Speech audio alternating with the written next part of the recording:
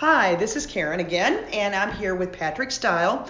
Patrick is nice enough to come visit with us today. He is a youth director at a church, and he wears many, many hats. But the one we want to talk about today is sound engineer. Patrick, when did you learn how to be a sound engineer amongst your other jobs? Well, Karen, I spent a lot of time just learning kind of as I went. Never really sat down to learn how to be a sound engineer. Just kind of picked up a little bit here and there at my old church and then here at my new church.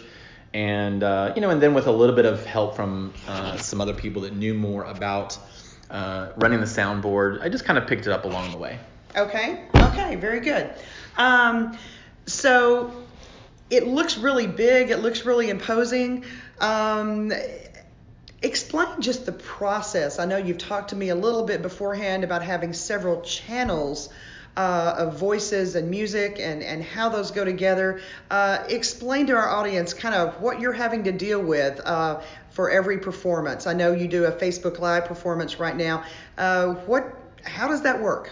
Yeah, so really the job of the sound engineer is to make the final output of the sound really great, right? So here at the church, what we're doing is putting on a worship service, and that involves people speaking, and that involves people playing music and even singing, right? So they might be playing some instruments, and they might also be singing. And so what we're doing is each one of those different things are hooked up to a different channel. So we have two different pastors who each have their own microphone, and so each one of those is considered a different channel, a different sound channel. And then we might have a keyboard playing, electronic piano that's hooked into its own channel, and then let's say a guitar hooked up into its own channel, and then someone leading the singing might be a completely different channel. Even if it's like the guitar player, he's going to be speaking into a microphone, and the microphone and the guitar are on two different sound channels. Oh my goodness, wow. So now all of those channels are going to end up at the soundboard. And the soundboard is this device that has a different volume control for each one of the individual channels. Okay. So now I can make the keyboard a little bit softer, or make the guitar a little bit louder, or turn up the mic on one pastor and turn down the mic on another pastor. If one of the pastors speaks very loudly and the other one speaks very softly, I can kind of adjust those so that maybe the sound comes out pretty much the same. And then when we're singing a song, you have the person that's leading the song. You have two different instruments. So you want all those to blend nicely. You don't want the voice to be way super loud and then you can barely hear the instruments. You want to have everything at sort of an even sound level, something that sounds good to the user who's going to be listening to it. And so that's really what the sound engineer is responsible for, making sure that all the sounds kind of blend in properly. Nothing's too loud or too soft. It's probably one of those things that a lot of us take for granted, but we're not doing it. And there's a little pressure back there. There is. Sometimes people only notice something is wrong. They only notice when something is wrong, I should say, right? They just expect things to be good. Patrick, will you talk a little bit about the preparation? I know that in the moment you're doing these things, but I know that you don't just go in and sit down 5 minutes before the service begins and go, okay, I've got this. Talk about some of the things that you have to do to prepare for that service. Yeah, really the most important part of the job is the preparation. So we usually get here about an hour before the service starts.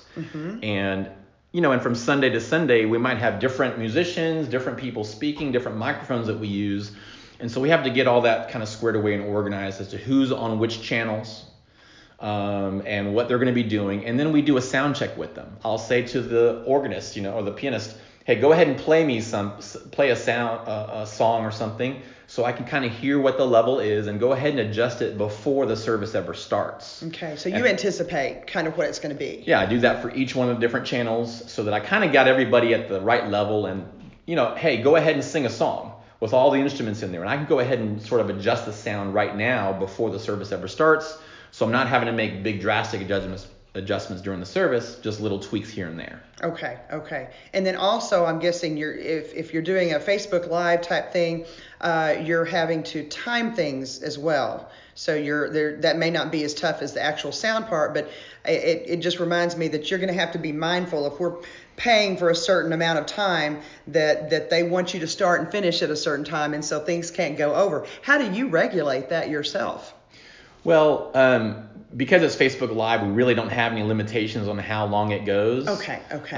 So that's not really an issue for us, but for certain things, it might be an issue. Mm-hmm. And, that kind of gets into more advanced sound engineering, where you might actually have a microphone where you can speak to someone who's performing and tell them, hey, we need to cut this out, or we need to hurry up, or that kind of thing. But that's kind of really more an advanced thing. We don't do that here at the church. Okay. We just kind of let it go, Okay. as it goes. And just have a general idea.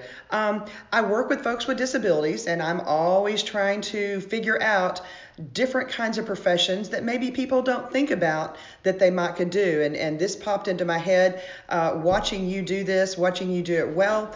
And it occurred to me while you were sitting back there, hey, someone in a wheelchair could do this really easily, and it be just a non-issue for the sitting down type of thing, or someone with a gait impairment or whatever that really doesn't need to be standing much. That is certainly taken care of. You're not moving at all, really, other than where you sit down and have everything right around you within your grasp. I know you've also mentioned the obvious, that you kind of need a good ear. Talk a little bit about that and why you think that's important, and what would make a great potential sound engineer. Yeah, I think that it seems to me like if you really enjoy listening to music, and you can kind of pick out, when something really sounds good, and when something sounds bad, that's really probably the most important qualification. You just need to be able to listen.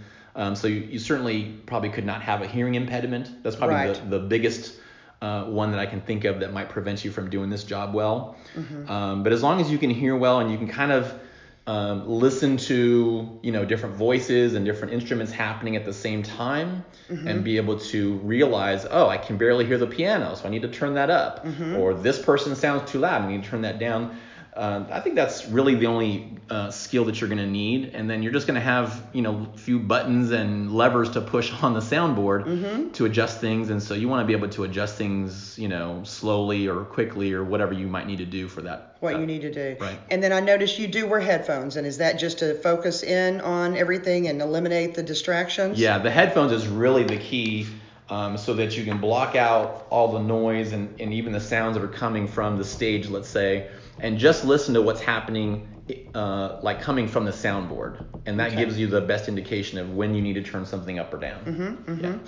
Yeah. So if someone is just kind of looking forward, for someone who might be listening, if they're really interested in doing this type of thing, my guess is your local church, volunteering, maybe to sit next to someone like you, or possibly your local school who's doing theater productions, that sort of thing. Those are the first things that come to my mind, that maybe if you want to do this without investing any money really, that just sitting in and being kind of an apprentice might be the best way to go to find out if you even like it at all. Yeah, absolutely. I think that talking to your local church would be an outstanding way to approach it. You're going to have people there that know how to do everything and are experienced, and I think they'd be, overjoyed to be able to teach you how to do this. Mm-hmm. I know I would.